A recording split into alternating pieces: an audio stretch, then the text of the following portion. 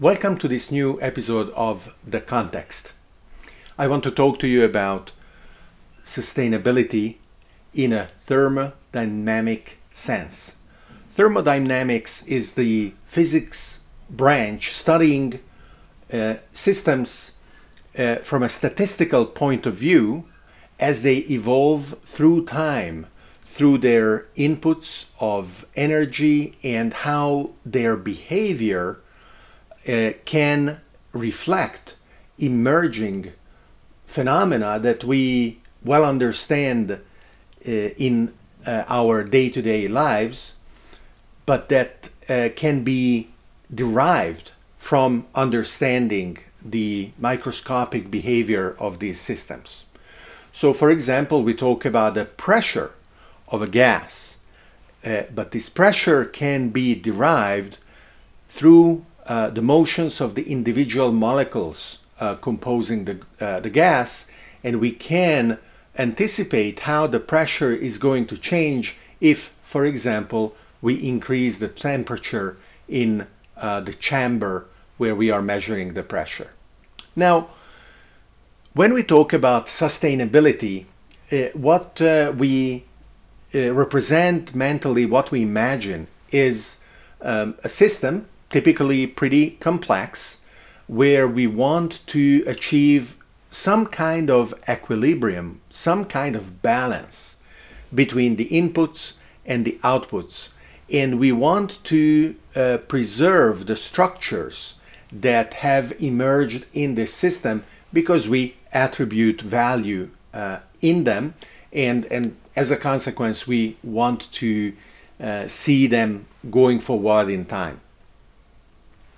The paradox is that there are basically no closed systems that exist in the real world, and that open systems are subject to an evolution that by definition negates the perfect balance that would be required if we were to talk about sustainability.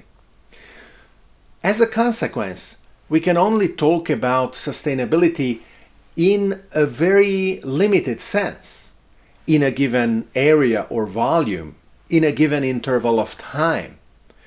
But as soon as we get out of that set of parameters in space and time, we will observe that the system actually that we believed was sustainable is not anymore. Now, the conclusion of this reasoning that I will illustrate through examples soon shouldn't be that sustainability is a fallacy by itself, or that it should not be pursued. It means only that the ideal simplistic representation of sustainable systems that can be easily replicated and adopted, whether in our approach to understanding ecological systems or in how we design and implement and modify and incentivize economic systems, should be improved, should be informed by a deeper understanding of what is and is not possible in the real world. So we look at planet Earth as the preeminent example of sustainability. We admire the complex and well-balanced ecology, the biosphere that Earth supports. And right there, we can instead see a very large number, an uncountable number of examples of how that system itself is not sustainable. It is enough to start from the largest time intervals and to understand that yes, Earth started 4 billion years ago, more or less, and in a few billion years, it is going to be destroyed by the sun becoming a giant red star that will engulf Mercury, Venus, and Earth itself. And as we understand its evolution, it will stop around or before the orbit of Mars.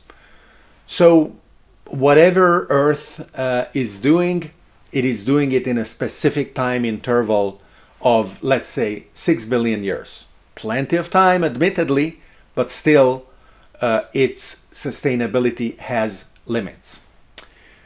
Within this time interval, the life forms that constitute the Earth biosphere have started relatively modestly in the oceans, but even then they have catalyzed processes that had dramatic disruptive changes on practically every component of the Earth system. Oxidizing metals, precipitating the dissolved metals in the oceans, exactly because the oxygen byproduct of life enabled this oxidization process and made the water in the oceans transparent. They were not transparent before, and through the water becoming transparent, it enabled photosynthesis at a deeper depth that not just a very shallow millimeter level than before. The very minerals of rocks in the Earth crust are a consequence of microbiological life working on these rocks for billions of years. Not all of them, but many of them would not be possible without life. The atmosphere itself is in a constant state of thermodynamic disequilibrium. It is far from being chemically and thermodynamically in a stable state. It is constantly reforming oxygen that is formed by our plants and planktons, and this oxygen goes everywhere in the atmosphere. 20% of the atmosphere is oxygen, forming ozone in the highest layers where sunlight is absorbed in its frequencies, where if they could penetrate the rays of ultraviolet light from the sun that ozone stops, would actually destroy the DNA chains that constitute life on Earth. So everywhere we look, the solid, the liquid, and the gaseous components of Earth are impacted by life, which is itself is in a constant state of change, far from being in balance with itself and its surroundings. This lack of being in balance is what spurs the individual organisms as well as entire species to keep trying to survive, and the vast majority of the time failing to survive. This being far from equilibrium is the very basis of evolution. A perfectly stable environment with perfectly adapted organisms would cease to evolve. There would be no reason to evolve. It will never push itself outside the boundaries of its biological comfort zone. And Per definition, even though we are looking at nature as if it embodied our ideals of sustainability and balance and equilibrium, it indeed represents the very opposite.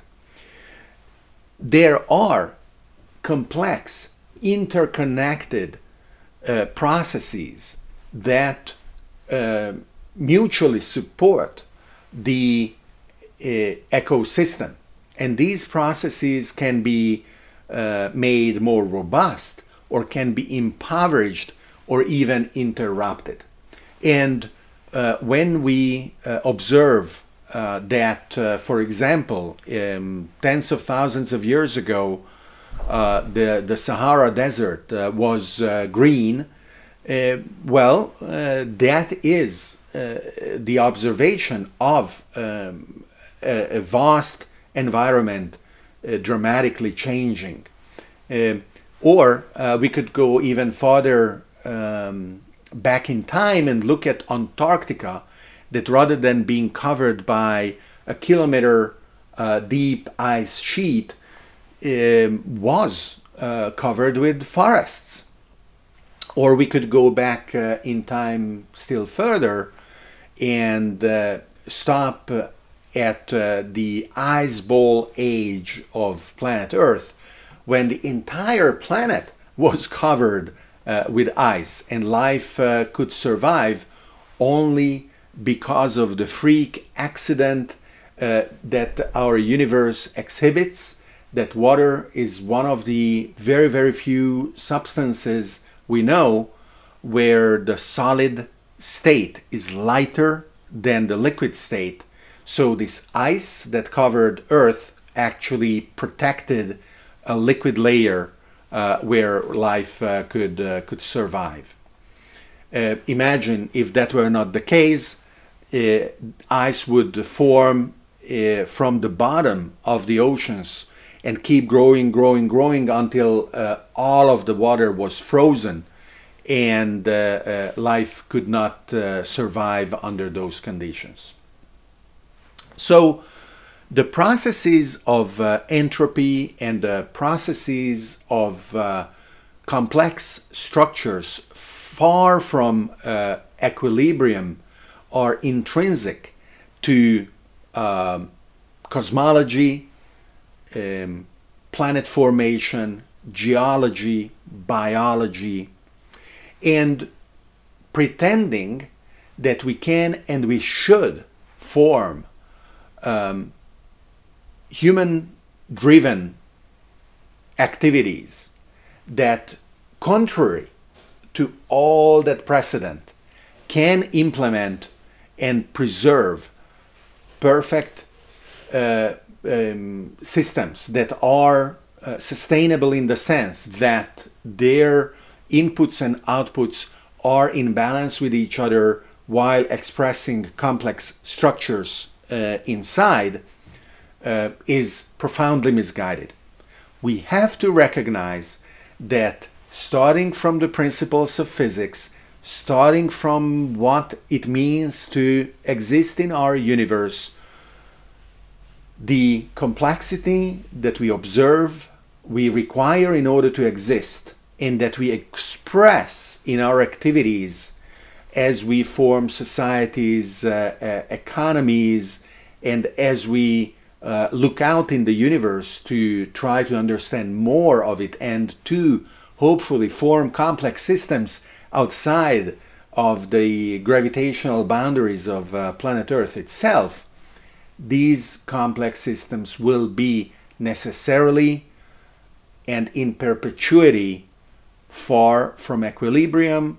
They will not be fundamentally sustainable. They will always operate in a state of striving to preserve themselves and oftentimes failing to do so. Now, the ability to understand how a system can react when under the stimulation of its environment, it is moved outside of the boundaries that previously it would comfortably and lazily pretend to control, that is of fundamental importance. And of course, in the past, the systems themselves had feedback mechanisms in order to preserve their characteristics, their identity, their recognizability. But these feedback mechanisms were relatively limited because there wouldn't be any kind of look ahead with which the systems could recognize future states that could put them outside of those boundaries where they could find a trajectory to bring themselves back into a state where they would be recognizable. There could be stimulations that pushed the systems so much outside of those zones of existence in their fundamental parameters that there was no way of going back. And the lack of these look-ahead abilities is what causes, for example, biological evolution to be so incredibly wasteful, because it is completely unable to create systems that recognize if they are heading in a dead end. The classic myth of the lemming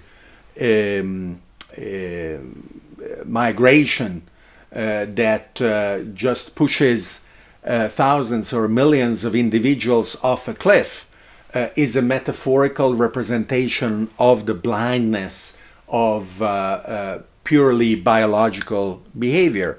And it is appropriately contrasted with the human ability to plan, to forecast, to observe future states, and to classify them and to label them, and to understand that certain behaviors, certain characteristics of the trajectory of the complex systems that we can observe and model are to be minimized, because they would lead to the destruction of the complex system itself. So we plan for the future of ourselves as individuals, of our cities, societies, and we should do that planning much more effectively, taking full advantage of all the tools and all the systems that we have available. When you hear some accrued wisdom to express that history always repeats itself, that we cannot learn and cannot improve, that is a very defeatist position of people and wizened old sages who have actually given up, who have renounced the hope of perfectibility, and whether individually or as societies, that leads to a self-fulfilling prophecy where the lack of trust in the ability of the individuals to improve themselves and of societies to evolve in positive directions becomes reality, because it reinforces those behaviors that instead should be kept in check and minimized if at all possible. On the other hand, we are also in a situation where there are a wide variety of beliefs, behaviors, and expectations towards the future. So even though there could be some parts of the planet that fall into this defeatist trap and ends up destroying itself, as of today, there is enough variety across the planet to hopefully that not happening everywhere. Now, it has been the case that a lot of the biological processes were local, and their expansion on a global scale would take a long time. When oxygen, free oxygen, wasn't available on the planet, we already had life forms that didn't need it for their own metabolism. Anaerobic bacteria constituted for more than 1 billion years the only life forms. And paradoxically, because the product of their metabolism was oxygen, they were excreting it rather than absorbing it. We are the result of the end game between anaerobic life forms and aerobic life forms, where the second ones won and the first ones lost their dominion over the planet. They still exist in niche environments where oxygen is not available. For example, in deep ocean volcanic vents where they receive the heat and the energy from these volcanic sources, and lacking oxygen, they are the only ones that can survive and thrive in those environments. But on the surface, the current generation for the past 3 billion years is the aerobic organisms using oxygen. So the past transformations where this passage has certainly required hundreds of millions of years for the anaerobic to aerobic war to conclude. Today, instead, we are in a situation where very, very rapidly we can have effects on a global scale. The industrial revolution with large amounts of CO2 emissions has changed the chemistry of the atmosphere, producing acid rains in many parts of the globe. And as we reduced the sulfur content of the carbon we burn, those acid rains disappeared and forests could once again flourish. But CO2 itself still represents a problem because we are producing too much of it. And yes, CO2 has always been part of the atmosphere, and natural processes both produce it as well as absorb it, but it is enough to have a little bit extra every year. And just like when you eat too much and you get fat and you didn't realize day after day, week after week, month after month, but in the course of a year you gain maybe 2-3 kilos, and in the course of 10 years you become obese, and then your metabolism, your organism starts to break down.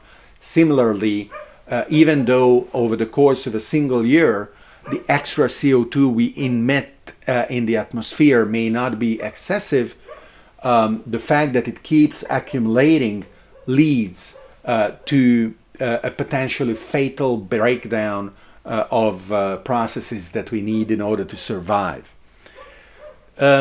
Another dangerously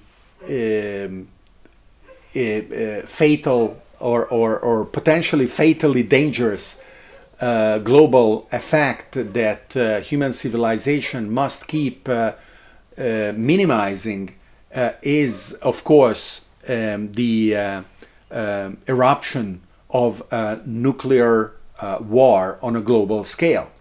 There are many movies that have been um, uh, written and then shot around the fall of the Soviet Union, when the previously united nation of the Soviet republics divided into independent states. And there was a period when many of these states ended up having on their territory nuclear bombs that the world didn't trust the local governments to safekeep or even not to fire in an act of crazy grandeur. And these movies would represent those crises that could develop given the chaotic years after the breakup of the Soviet Union. Currently, all of the bombs are under Russian control. But have there been scripts and have there been scenarios of what would happen if the United States broke up and various states in more or less chaotic situations would end up having on their territories nuclear bombs? The situation is completely different, of course, for many reasons, political, geopolitical, ethnic, of governance, and so on and so forth. But whether the United States is on a trajectory of decline and it is going to be able to get out of it, or whether it is going to end up sunsetting as the last empire of the 20th century, unable to cope with the challenges of the 21st, it is certainly true that a global thermonuclear war is something that would put human civilization outside of the bounds of what it is able to withstand and recuperate healthily from. How much this is concrete, let me illustrate it with maybe the last example of our open systems and permanent changes in our environment that these open systems represent in their unsustainable transformation. When technological human civilization started, let's say, just to make it simple, 10,000 years ago, as it went from stone tools to bronze tools to ever more technologically evolved applications of metallurgy, it could count on the accumulation of these metals in what we then labeled our mines through hundreds of millions or billions of years of geological and biological processes that made it so that these metals would be in a relatively small place in a very high percent of the Earth crust. And so we would mine the ores that we would then refine using fire and other processes into plows and swords and everything else we needed, nails and hammers and so on. But if we would have to start over, not so much luck anymore. All those mines are exhausted.